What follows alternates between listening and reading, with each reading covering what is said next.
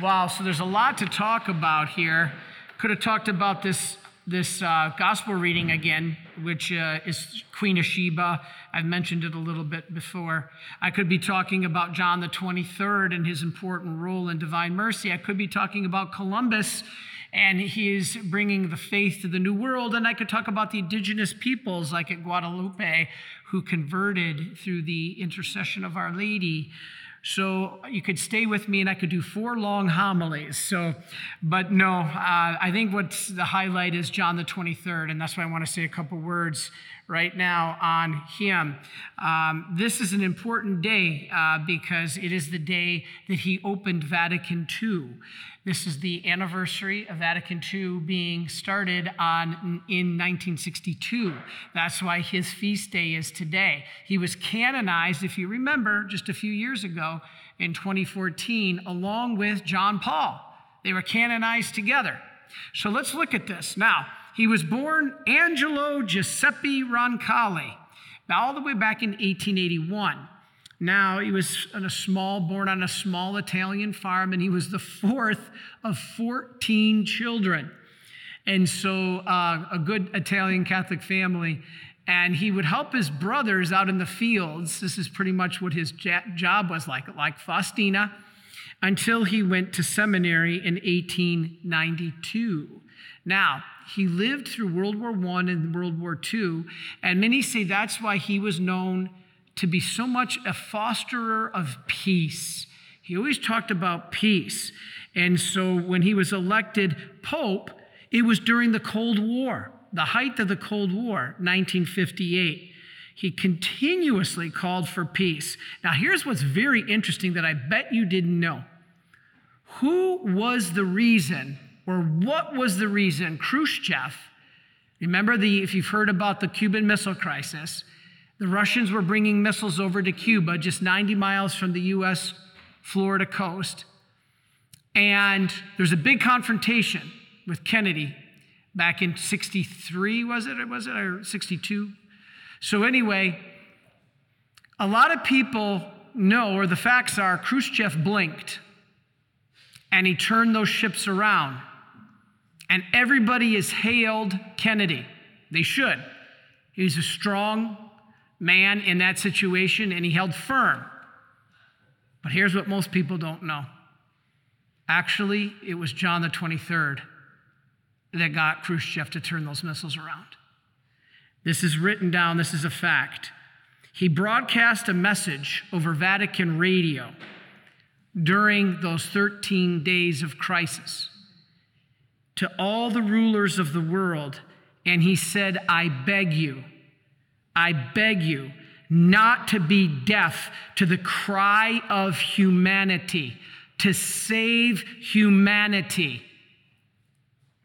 Khrushchev said later, that's why he changed his mind. I bet you didn't know that. I didn't know that until I was studying John the 23rd. How little we give him credit for saving perhaps the world. This is an amazing man. The message encouraged Khrushchev to back down. And as we said, we credit Kennedy, and in many ways that's true, but nobody credits John the 23rd. I think it's fascinating. So his pontificate was very short. It's only 5 years, but he's one of the most beloved popes of all time. That's very interesting. In fact, he's known as Good Pope John. You know, he was the first pope since 1870 to leave the Vatican. I find that unbelievable. He was the first pope since 1870 to leave the Vatican. He visited prisoners in Rome's jail. He traveled around. He visited orphanages, schools, churches. He was open to all people.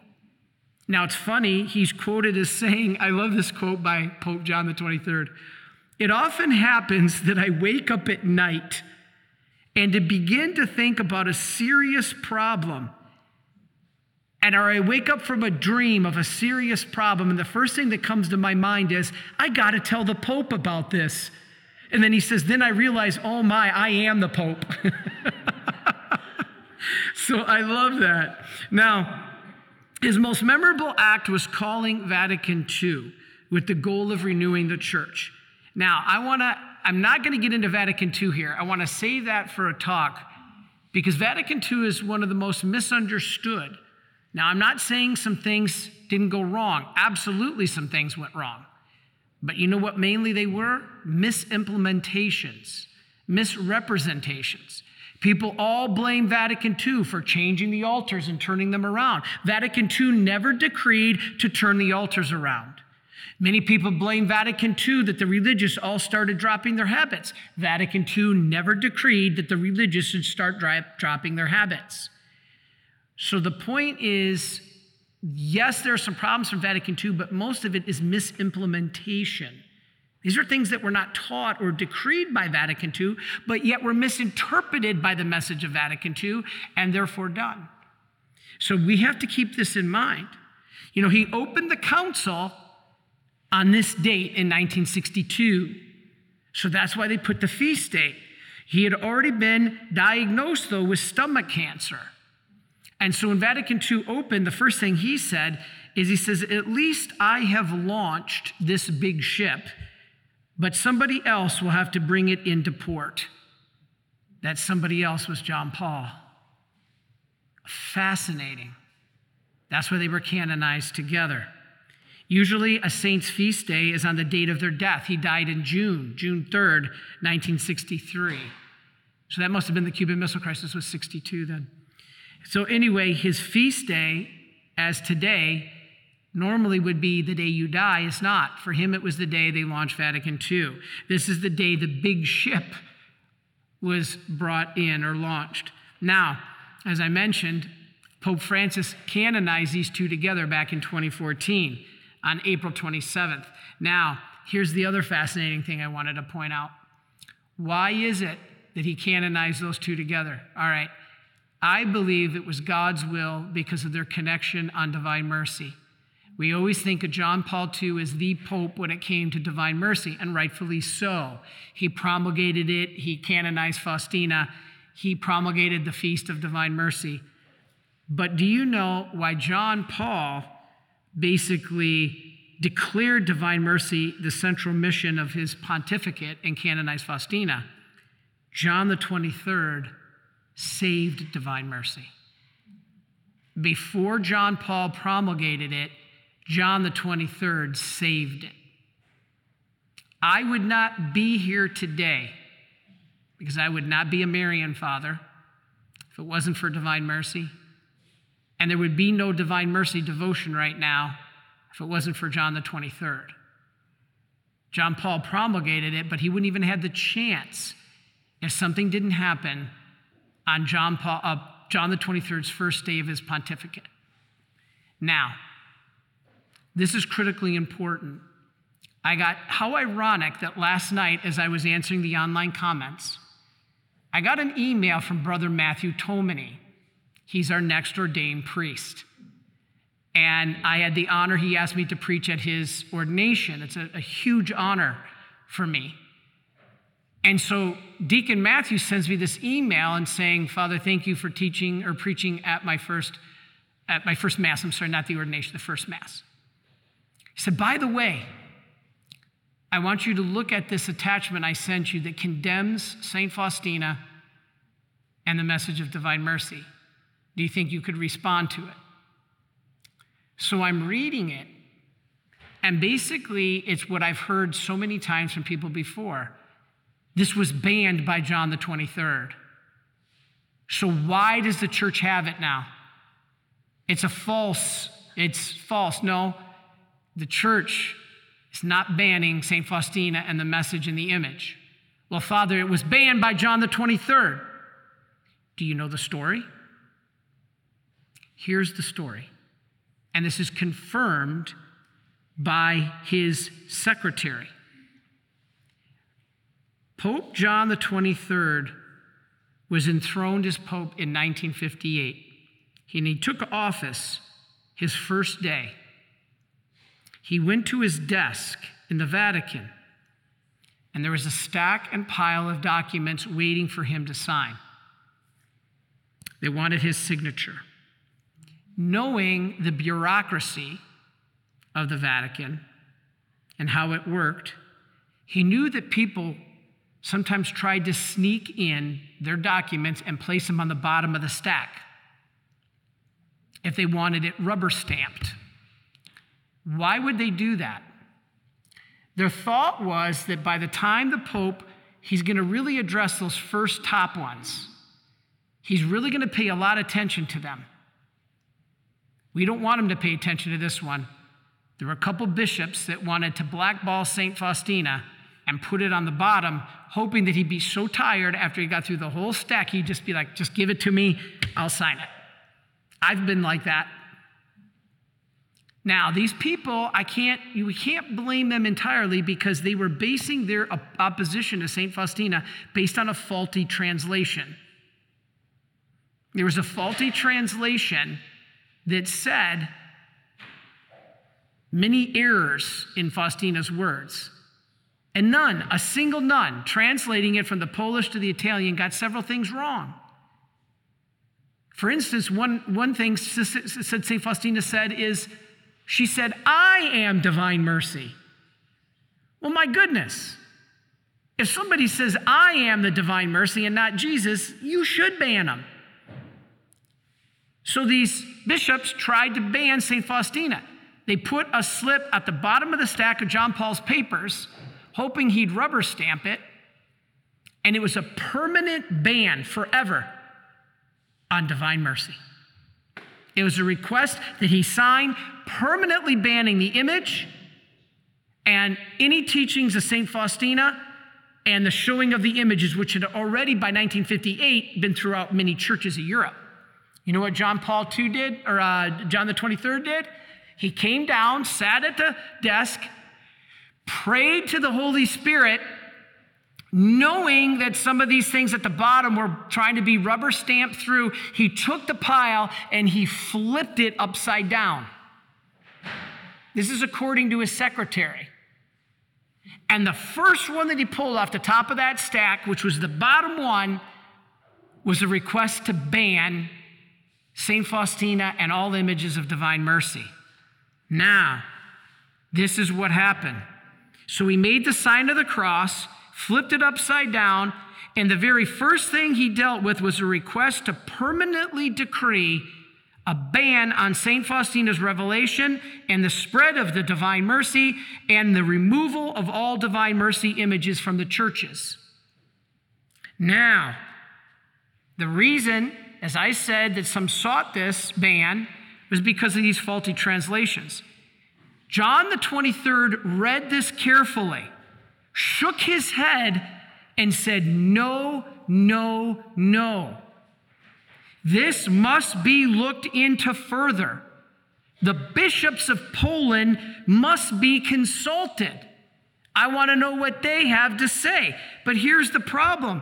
They couldn't be consulted because communism had such a tight stranglehold over Poland at the time. This is fascinating. And so they strangleholded the bishops of Poland, and the communists kept this tight grip on them. And so he couldn't find out what was the true story.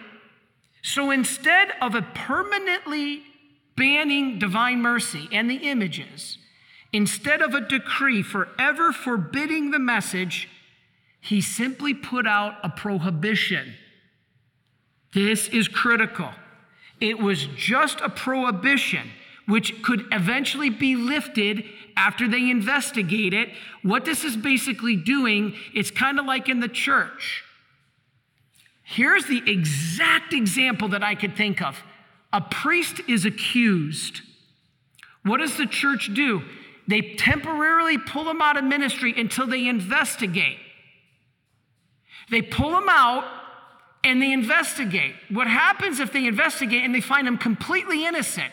He's put back in. But there are many people who will never forget that he was pulled out to be investigated. And they will never forgive that priest, even if he's been totally exonerated. This is what's going on with these people who keep saying it was banned, and therefore Faustina is not authentic. She was pulled out for investigation. Once it was investigated and they discovered the false translation, it was all reinstituted. That's why you have the faith and the confidence that this is fully approved by the church. Please don't fall for these rumors that are going around questioning God's divine mercy. So this is the story. So anyway, he issued not a permanent decree, but just a prohibition which was lifted through the efforts of Karol Wojtyła, who later became John Paul. You know, our own beloved Father Kaz. Father Kaz said that the ban forced the issue. It created the opportunity for a proper investigation of her writings, drawing from the original documents with a correct translation. Father Kaz said it was a blessing in disguise. So when you're told that the divine mercy was banned and you should not follow it, this is the full story. The ban was lifted and it became the greatest grassroots movement in the history of the church. For the first time in history, 2 popes were simultaneously canonized. John Paul for making divine mercy the heart of his pontificate, and John the 23rd for saving it. That's amazing. Together, it's all about mercy. If you remember that day of canonization, it was the 2 mercy popes. You know, John the 23rd, I'll finish with his quote. He said, "Frequently, the church has condemned errors with the greatest severity. Nowadays, however, I hope and I will lead the church in preferring to make use of the medicine of mercy rather than that of severity." What a great day. And let us remember on this day those who stepped out like Columbus to spread the message of Christ to lands unknown. Let's pray for those people who, yes, did suffer disease and poverty, but let us all recognize that there's a greater good than our temporal well-being. That is our spiritual and eternal well-being. That was a blessing in disguise for the native people.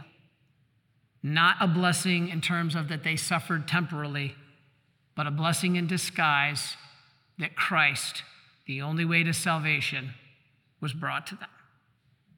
So today is a special day, and I'm sure when I get back, I'm trying to get home to see my sick parents. When I get back, I'm sure there'll be another day next week where I'll say, this is a great day. But that's the beauty of our faith. Are you a Marian helper? Join our Spiritual Benefit Society and start sharing in the graces of all the daily masses, prayers, and good works of Marian priests and brothers all over the world. Sign up is free and easy.